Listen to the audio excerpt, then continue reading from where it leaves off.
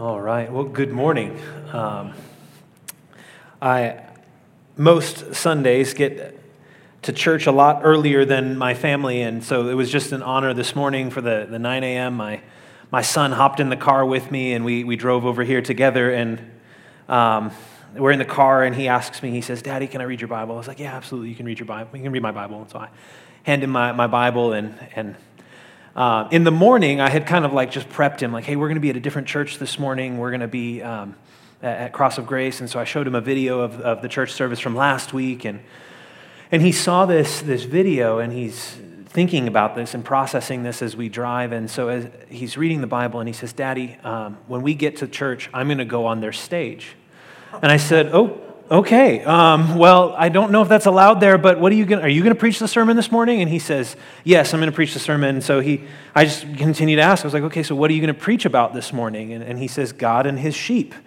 I'm like, "Okay, this is good. This is a profound sermon already." I mean, we're 3 minutes into this car ride, and I am already getting preached to by my 2-year-old. And so I just continued asking. I was like, "Oh man, so what about God and his sheep?" He goes, "Well, they're going on a walk. They're going to go on a walk to a restaurant to get ice cream."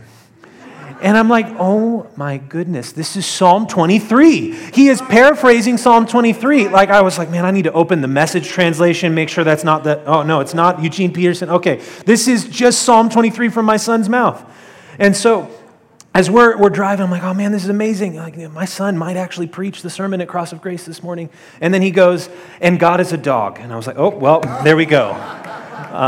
That's heresy." And so you're stuck with me today, which is, man, such an honor. I did this in the first service, but I get the honor to do it again. Like, I got to brag on your pastor. I met your pastor a few years ago for the first time at the beginning of the pandemic, and we sat, like 10 feet away from each other just to make sure. And we had a great conversation in this building, and I got to see this church, and I got to see what God's doing in this church. But most importantly, what I got to hear was the heart of your pastor. And so I want to take every opportunity I can to do this. Your pastor loves you dearly. If there was anything I took away from that conversation, it wasn't all the things that this church is doing to make things work. It was how much he loved you. And that, to me, like, to hear that from a pastor's heart was so encouraging, because that's unfortunately not what I often hear when I connect with pastors. And so to be able to be with a pastor who loved his people, who, as I spent time with him, I was able to see that he would die for his people. He would bleed for his people because Christ has died for and bled for his people, was such an encouraging thing for me. I looked at your pastor, and I knew in that moment right there, this is a guy that I want to be connected to for the rest of my ministry here in El Paso. As long as the Lord gives me here, I want to be connected to him. I want to be connected to this church. And so I just want to say, for a variety of reasons that maybe not many of you know about, thank you for who you have been to me as a church. You have encouraged me. You have sent. You have prayed for. You have blessed me in so many ways. And I just want to say thank you. I feel like this morning I'm getting an opportunity, if anything, just to say thank you for all that you have done for me, for my family, and for our church at Jesus Chapel. I am a disciple of Jesus first and foremost. I don't want to make any claims and daring claims about who I am other than that. That's what I bring, is I am a disciple of Jesus. I am just desiring to look more and more like him. I am a husband to my beautiful wife, Julie, who is not able to be here at this service because we have 2 little kids, one of them a 2-year-old, our son Emmerich, and then our month-old daughter, Amora. And I am, as much as I possibly can, trying to just love them and allow that to overflow into the rest of my life. I'm a member of a covenant community called Jesus Chapel on the west side of this city, and I get the pleasure of serving them as their lead pastor. I'm a young pastor, which means that they are so gracious to put up with all of the mistakes that I will make. And I am just blessed that they have allowed me to serve in that church. And I'm blessed that you all have allowed me the opportunity to preach the word to you this morning. Before we get into the word today, I think it's important that you know a little bit about where I'm coming from. I'm pretty convicted about a few things. The Lord has really built some convictions in my heart over the last few years, and one of them that I have been just deeply convicted by is that we do not change as people or become renewed. We don't see gospel renewal in our city by adding more religious activity to our lives. That's not how we change. That's not how we become more like Christ. It's not by doing more things. The way that we change, the way that we see gospel renewal in our lives and in our city is by beholding Jesus. Theologian who I can't remember says it, we become what we behold. What we set our eyes on, what we set our affections on, will shape and will form us. We change and become transformed in the image of Christ by seeing him. And so today, my hope is that we would build off of that theme, that we change, we become renewed by the gospel by exposing ourselves to the gospel over and over again. Multiple exposures to who Jesus is over and over and over and over again. That's how we see gospel renewal in our lives and our city. And so what we're going to do this morning is we are just going to do that. We are going to see Jesus. What I'm going to root my text in is Hebrews 1:1-3, and then we're going to do like a 30,000-foot flyover just to kind of get an idea of Jesus with a bigger picture in mind. And so this morning, if you have your Bibles, go ahead and get to Hebrews 1, and as you're getting there, this year has been a uniquely challenging year for me. So I have 2 young kids. I started out the beginning of the year, the end of the year, beginning of the year, pretty sick. I got knocked out for like 8 to 9 days, just like couldn't get out of bed at the end of last year, beginning of this year.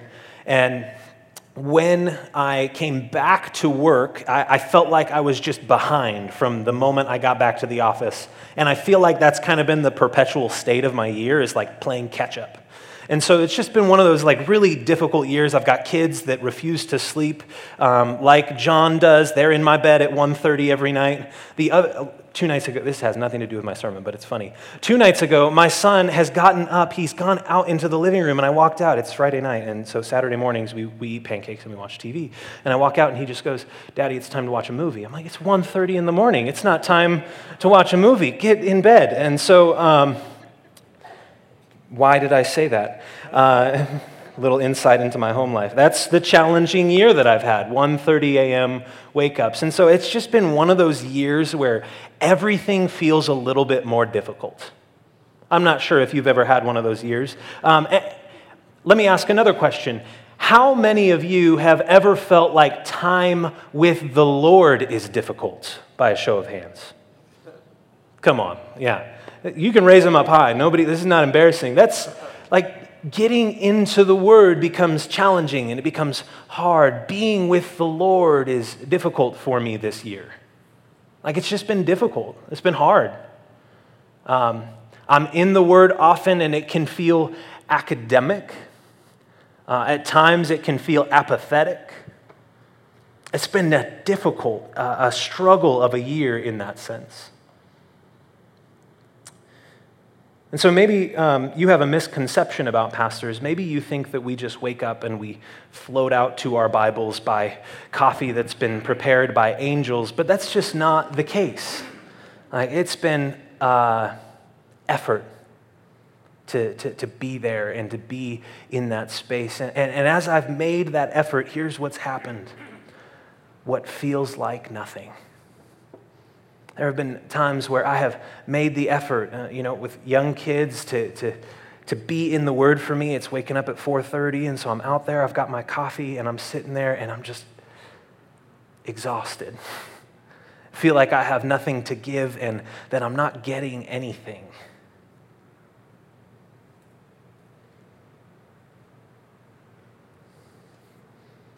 If somebody were to walk in my office and they were to tell me this, I would probably do a pastoral diagnosis. I would say, all right,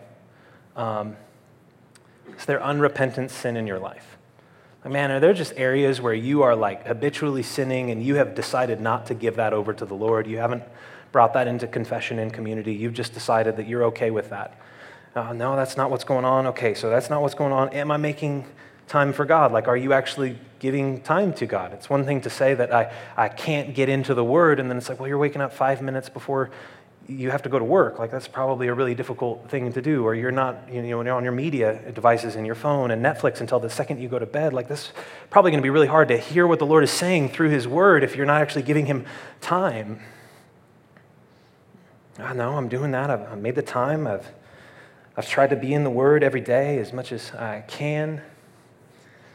And then I'd ask, all right, is there unforgiveness in your heart towards a brother or sister? Is there anyone in the body of Christ or anyone outside of the body of Christ that you are just harboring resentment towards?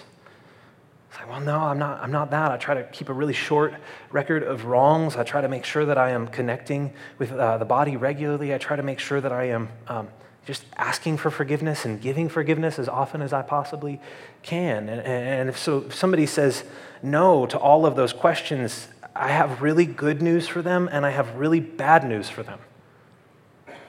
The really good news is that God is doing something in their life right now that they just can't see. The really bad news is that it may feel like He is distant, and He is using that to teach us something about ourselves. And He is using that to shore up our faith. One of my favorite theologians, John Calvin, says faith necessitates doubt. Why? Because there are moments in our life where we feel as if God is not there. And the proper response for us is not to run the opposite direction, but to lean into who Jesus is. This is a hard thing for us, right? Like, we all believe that God still speaks to His people. Like, we believe that He speaks to His people today, maybe not as authoritatively as He does in Scripture, but we believe that God speaks to His people. We believe that He's still speaking today. We believe that He is still active in the world today. So what do we do when we feel like God is not there? What do we do when we feel like God is not speaking? Maybe this is you today, and maybe it's not, and if it's not, that's okay. There will be a day where this might be you. What do we do in moments when we no longer seem to be hearing from God? What do we do when we've been posturing ourselves to be with Him, when we've been confessing sin, when we've been walking and pursuing unity with our brothers and sisters in Christ, and we still are not feeling, hearing, or seeing Him? What do we do? Hebrews chapter 1, starting in verse 1, we'll read through verse 3. If you have your Bible, I would encourage you to have it in front of you throughout this sermon. Hebrews chapter 1. Long ago, at many times and in many ways, God spoke to our fathers by the prophets. But in these last days, He has spoken to us by His Son, whom He appointed the heir of all things, through whom also He created the world. He is the radiance of the glory of God and the exact imprint of His nature. And He upholds the universe by the word of His power. After making purification for sins, He sat down at the right hand of the Majesty on high. This is the word of the Lord. Father, be with us this morning. Speak to us through your Son. and make that word real to us through your Spirit. It's in your name we pray. Amen. A little bit of context for the book of Hebrews that I think is helpful for us this morning. The first is this. We know almost nothing about the church that this is written to. We don't know really where they are. We don't know the constitution or the makeup of this church. We don't have an idea of who's pastoring it. We don't even know who really is writing this letter. In fact, when we come to the letter of Hebrews, here's what we have. A lot of questions. A lot of questions, which I think is intentional. But here's what we do know about that church that we can really grasp, that this is a suffering church.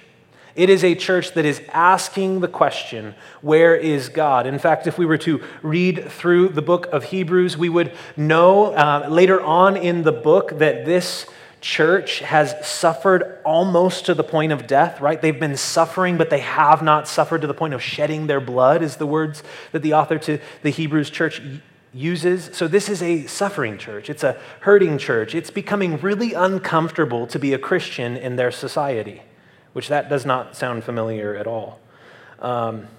They have started to realize that the way that they look at the world is different than the way that other people look at the world, and they're starting to feel that. They're starting to feel that economically. They're starting to feel that socially. And soon they will start to feel that physically. And so the writer of Hebrews comes to this church that is asking the question, where is God in all of this? Where is God in our suffering? Where is God in our difficulties? Where is God in our pain? You and I might find ourselves as well in moments like that, where we are asking that question, where is God in this? Where is God in my life right now? Where is he? I can't seem to see him. Everything I see is not him. So what happens when we don't know where God is? Well, oftentimes we will scramble for solutions. In our day and age of endless media, we will self-medicate with the voices that speak pretty clearly to us. We'll go to our favorite media streams, whether that's our phones or our social media or Netflix or any other type of news media that you prefer. We seem to go to these voices because they give us a reason for living, a thought for life, and we lean into those voices. We self-medicate with them because they drown out the silence that is our questioning of where God is. And that self-medication, it works for a time. We can distract ourselves from that question for a time. We maybe feel a little bit better, maybe even stay busy enough to forget. But inevitably, those other voices will always leave us wanting more. Maybe you're feeling distant from God and you haven't decided to self-medicate with media, but you've thought, if I can just have a spiritual experience, like if I can just have that mountaintop Christianity moment, then I would be able to continue in my faith. If I could have one of those moments where the Lord really, meets me with a word, or, maybe somebody just gives me like prophecy for the next 5 years of my life, and I could know yes or no on various decisions I'm trying to make. If I could just get a special revelation, then I would know I'm secure. Then I would know that God's here. Then I would know that God loves me. This is what's happening in this church. It is a church that is seeking to answer the question of where is God with other voices. If we were to read through the book, we would notice that even just directly after our passage, that they have begun to self-medicate with angel worship, because it seems like there's voices there that maybe seem more clear or prevalent for them. Further on down in the book, we would learn that they've moved past the gospel and gone back to some of the Jewish rites and rituals that were required in order for to be a part of the people of God in the Old Testament. And so they've started maybe leaning too far into circumcision. They started maybe leaning too far into other belief systems that would discount the gospel because they seem to be more prevalent, more clear words for them. And the author writes to this church helping them to better understand their situation and their suffering with the message of Hebrews, which is this, that Jesus is God's word to you. Jesus is God's message to you. Jesus is better than any other possible word. Jesus is the sure and steady anchor for your soul. Here's what the author of Hebrews assumes when he comes to this situation with this people in this church. He assumes that their soul will naturally drift away from God. The language that he's using of anchor implies that there is a boat and that boat will move away from the intended location if it is not tethered by something. And so the author of the book of Hebrews needs them to know that the way that they stay close to God is not rowing as hard as they can. It's through an anchor. And that anchor is Jesus.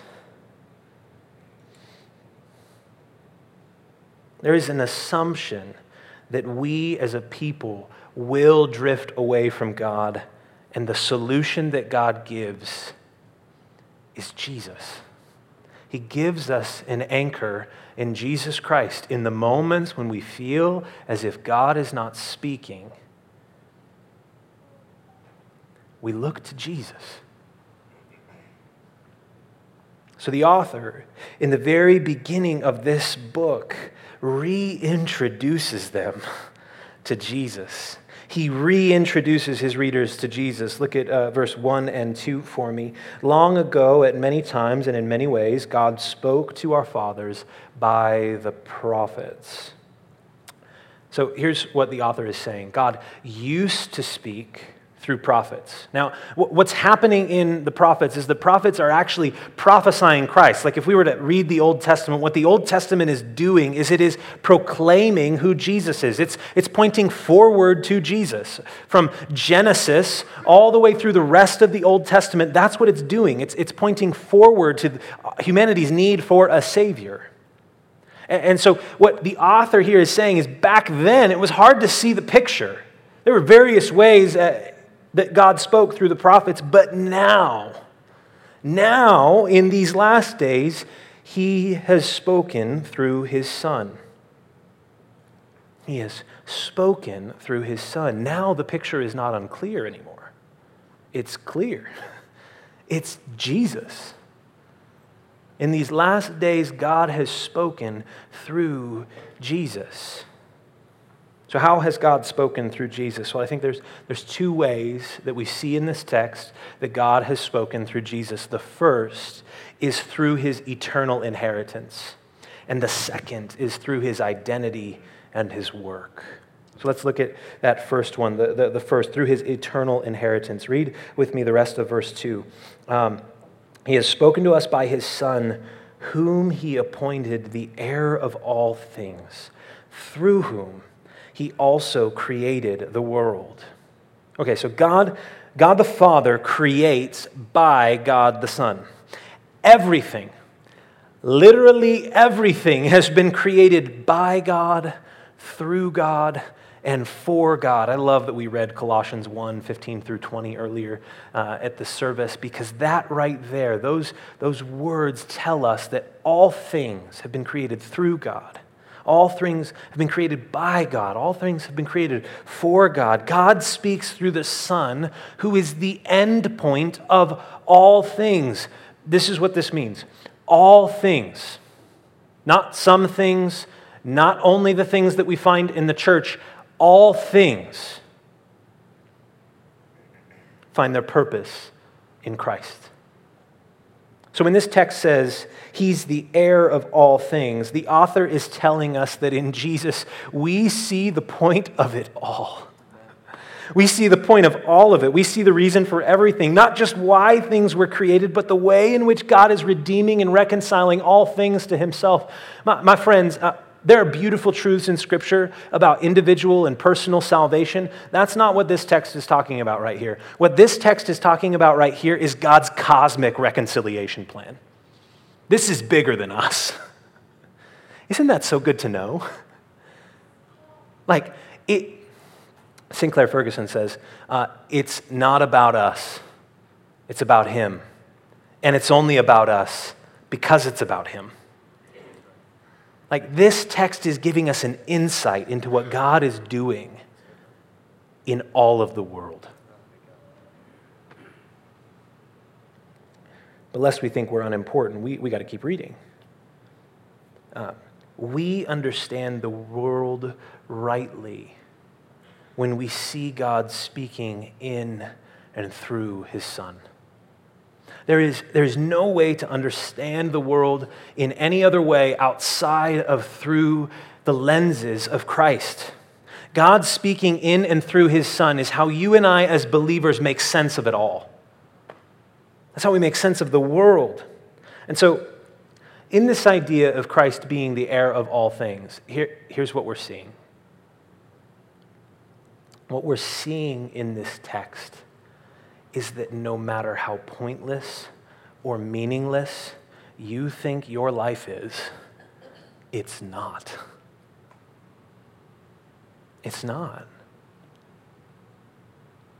If Christ is the heir of all things, if all things are part of his eternal inheritance, then your life culminates in being a part of Christ's inheritance. Like, your life has meaning and value and purpose because it's caught up in God's story. You carry Christ. Oh, friends, please hear me here. You carry Christ as someone who is part of God's story. You carry Christ as someone who is part of Christ's eternal inheritance. It was literally through Jesus, through him that you were created, and it is for him that you were created. Your life has meaning and value and purpose because of that fact right there. So many voices in this world make it seem like you just have no value whatsoever.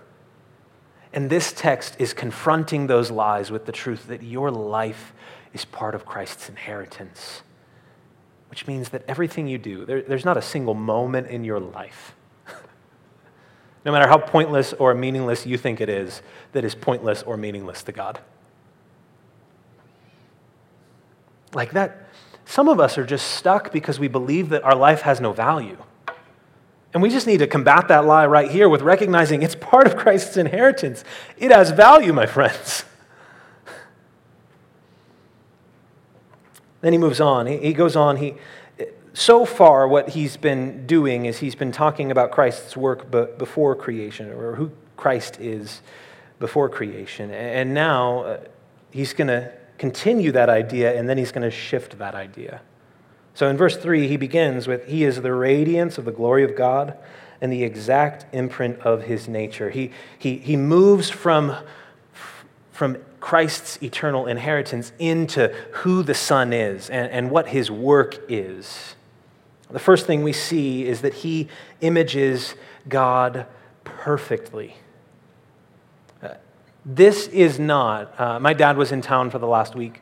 This is not, my dad and I just took a picture together, and you kind of look at it and you see the resemblance a little bit. You're like, yeah, I can kind of see how that guy's dad or that guy's son. Like that's not what this is talking about. It's not resemblance. It's perfect image. Exact imprint. Exact. When we see Jesus, we see most clearly God's glory on display and God's image as it was intended to be seen. Here's what this means.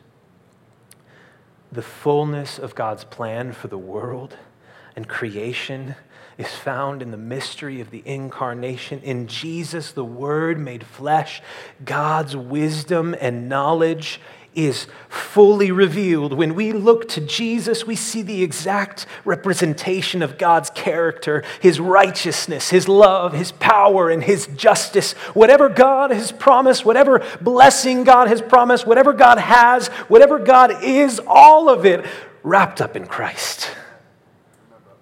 All of it. When we look to Christ, as we see him in Scripture and we hear him preached, we can know what God is like. We can know what God is like, and we can begin to understand his heart for us.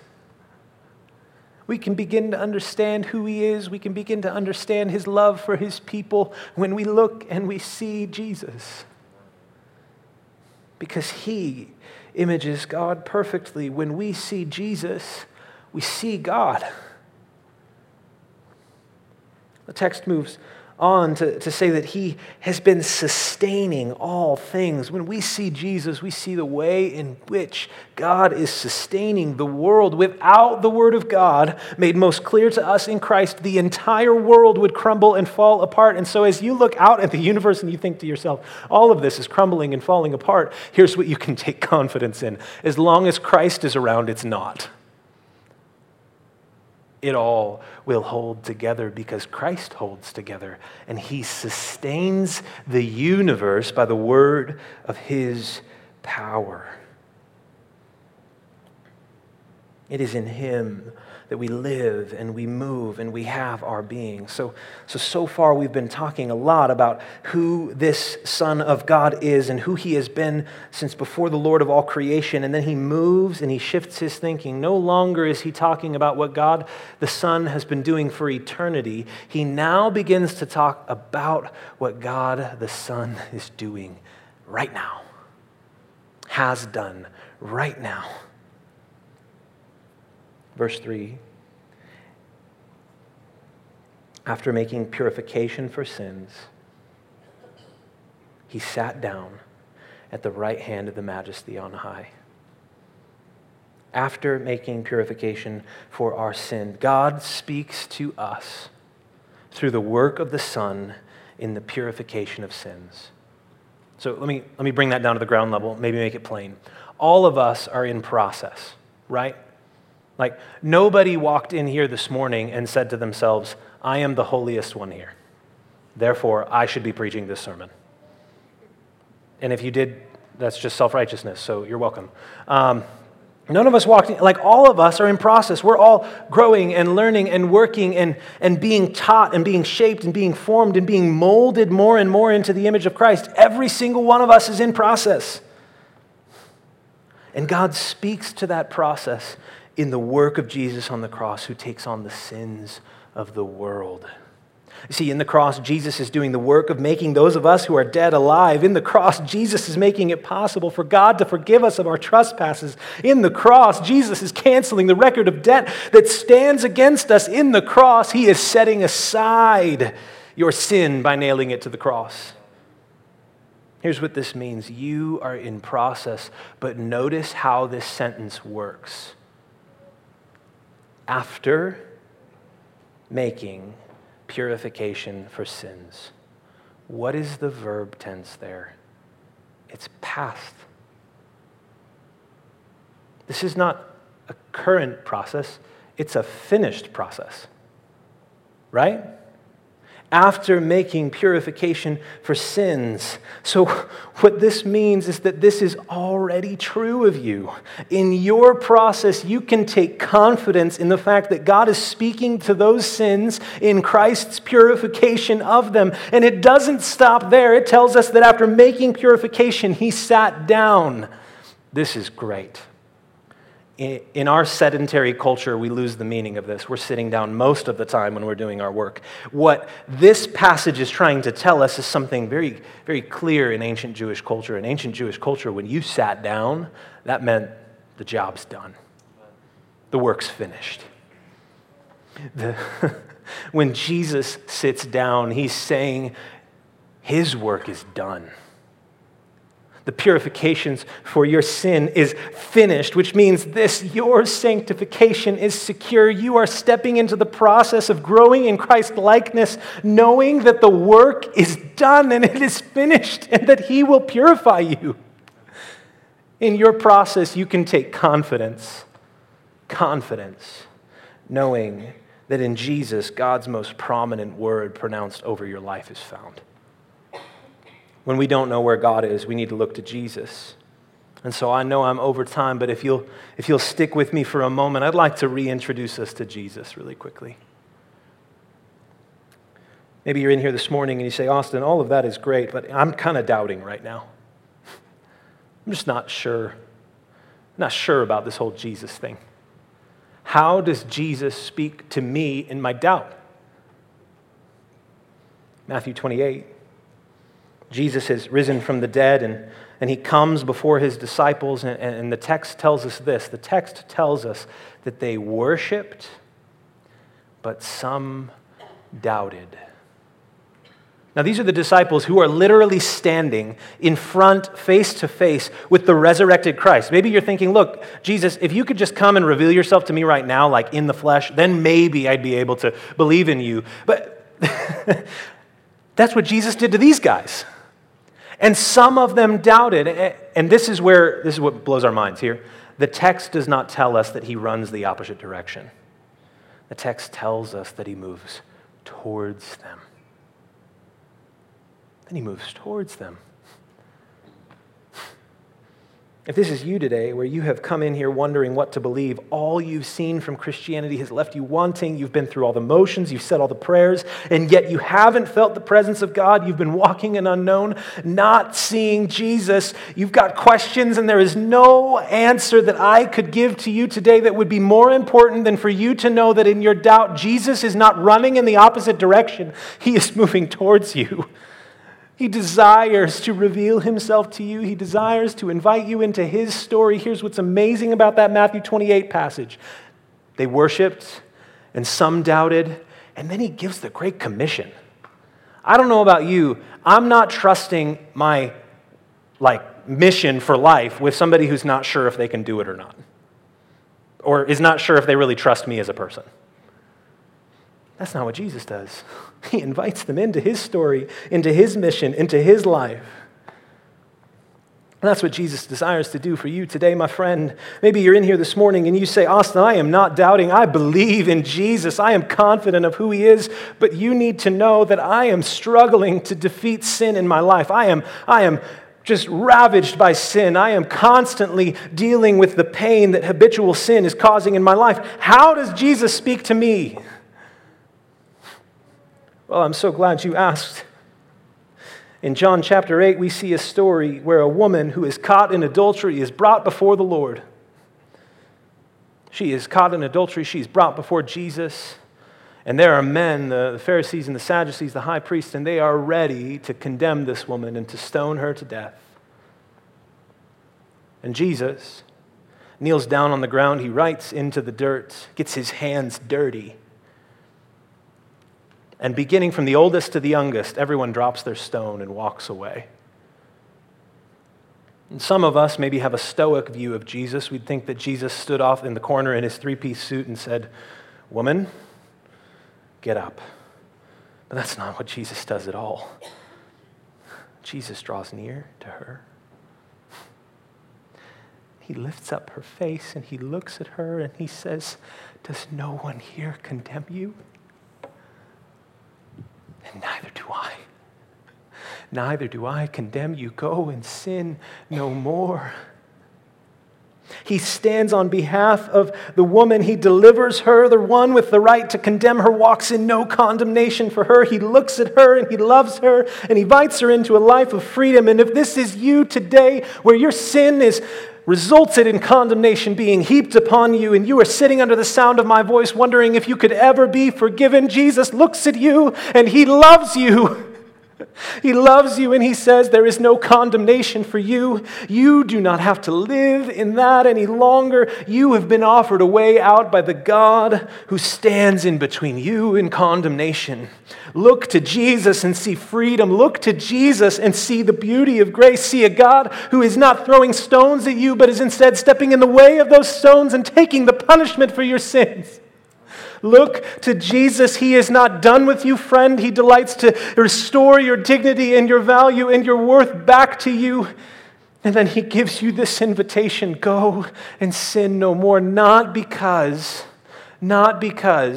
your sin is only forgiven as long as you get it together, but because Jesus says that sin does not have the final word over your life. That's not your identity, my friend.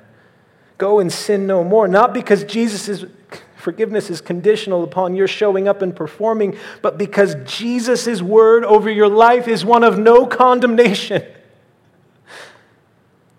And he says that sin is no longer who you are. Maybe you're in here this morning and you're saying, Austin, I'm not struggling with habitual sin.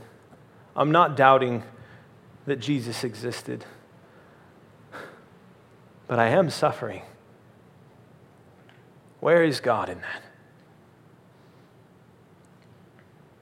In John 11, we see a story. Jesus' friend Lazarus has died, and Lazarus' sister Mary comes before Jesus, and she says, if you had been here, my brother would not have died. And many of us get uncomfortable with an accusation like that. We feel like we would need to correct her theology, but that's not what God does. That's not what Jesus does. Jesus doesn't correct her theology. Instead, the text says that he is deeply moved. In other texts, we're informed that not only was he moved, but he was moved to the point of weeping. If Jesus is God revealed to us, then how he responds in the face of death is exactly how God responds. God moves near to his people when they are suffering. God moves near to you if you are suffering. And while suffering is the place where we find it the most difficult to see the goodness of God, suffering is also the place where God's goodness is most clearly revealed, because it's in Jesus' suffering that God makes a way for us to have hope forevermore. Jesus is the answer to the question, is God good in suffering? God does not answer our philosophical questions by giving us a philosophical answer. He answers them by getting his hands dirty. He answers the questions of suffering by entering the world as the suffering servant, the man of sorrows, well acquainted with grief, so that we can have a high priest who pays the ultimate cosmic price for sin. You see, the ultimate cause of evil and suffering in the world is sin, and he pays the price for that. He takes it head on. And if you're in here this morning and you are in a season of suffering, God speaks to you by his Son, who subjected himself to death on a cross so that you might have a Savior who sympathizes with your weaknesses. So that you can know, even in this, while the body is dying, while you are feeling the weight of a broken world, death is not defeat for you, my friend. For those of us who die with him will also be raised with him. And this light and momentary affliction is producing for us a weight of glory far beyond what we can comprehend. My friends, God speaks even when we are not hearing him. He speaks. All we need is to look to Jesus, to see Jesus, and see a clear and present word on display for us. And so what does Jesus say to you today? He says to come, all who are weary and need rest. Take my yoke upon you and learn from me, for my yoke is easy and my burden is light. Come. He speaks, and he desires to invite you into his life, into his story. Let's pray.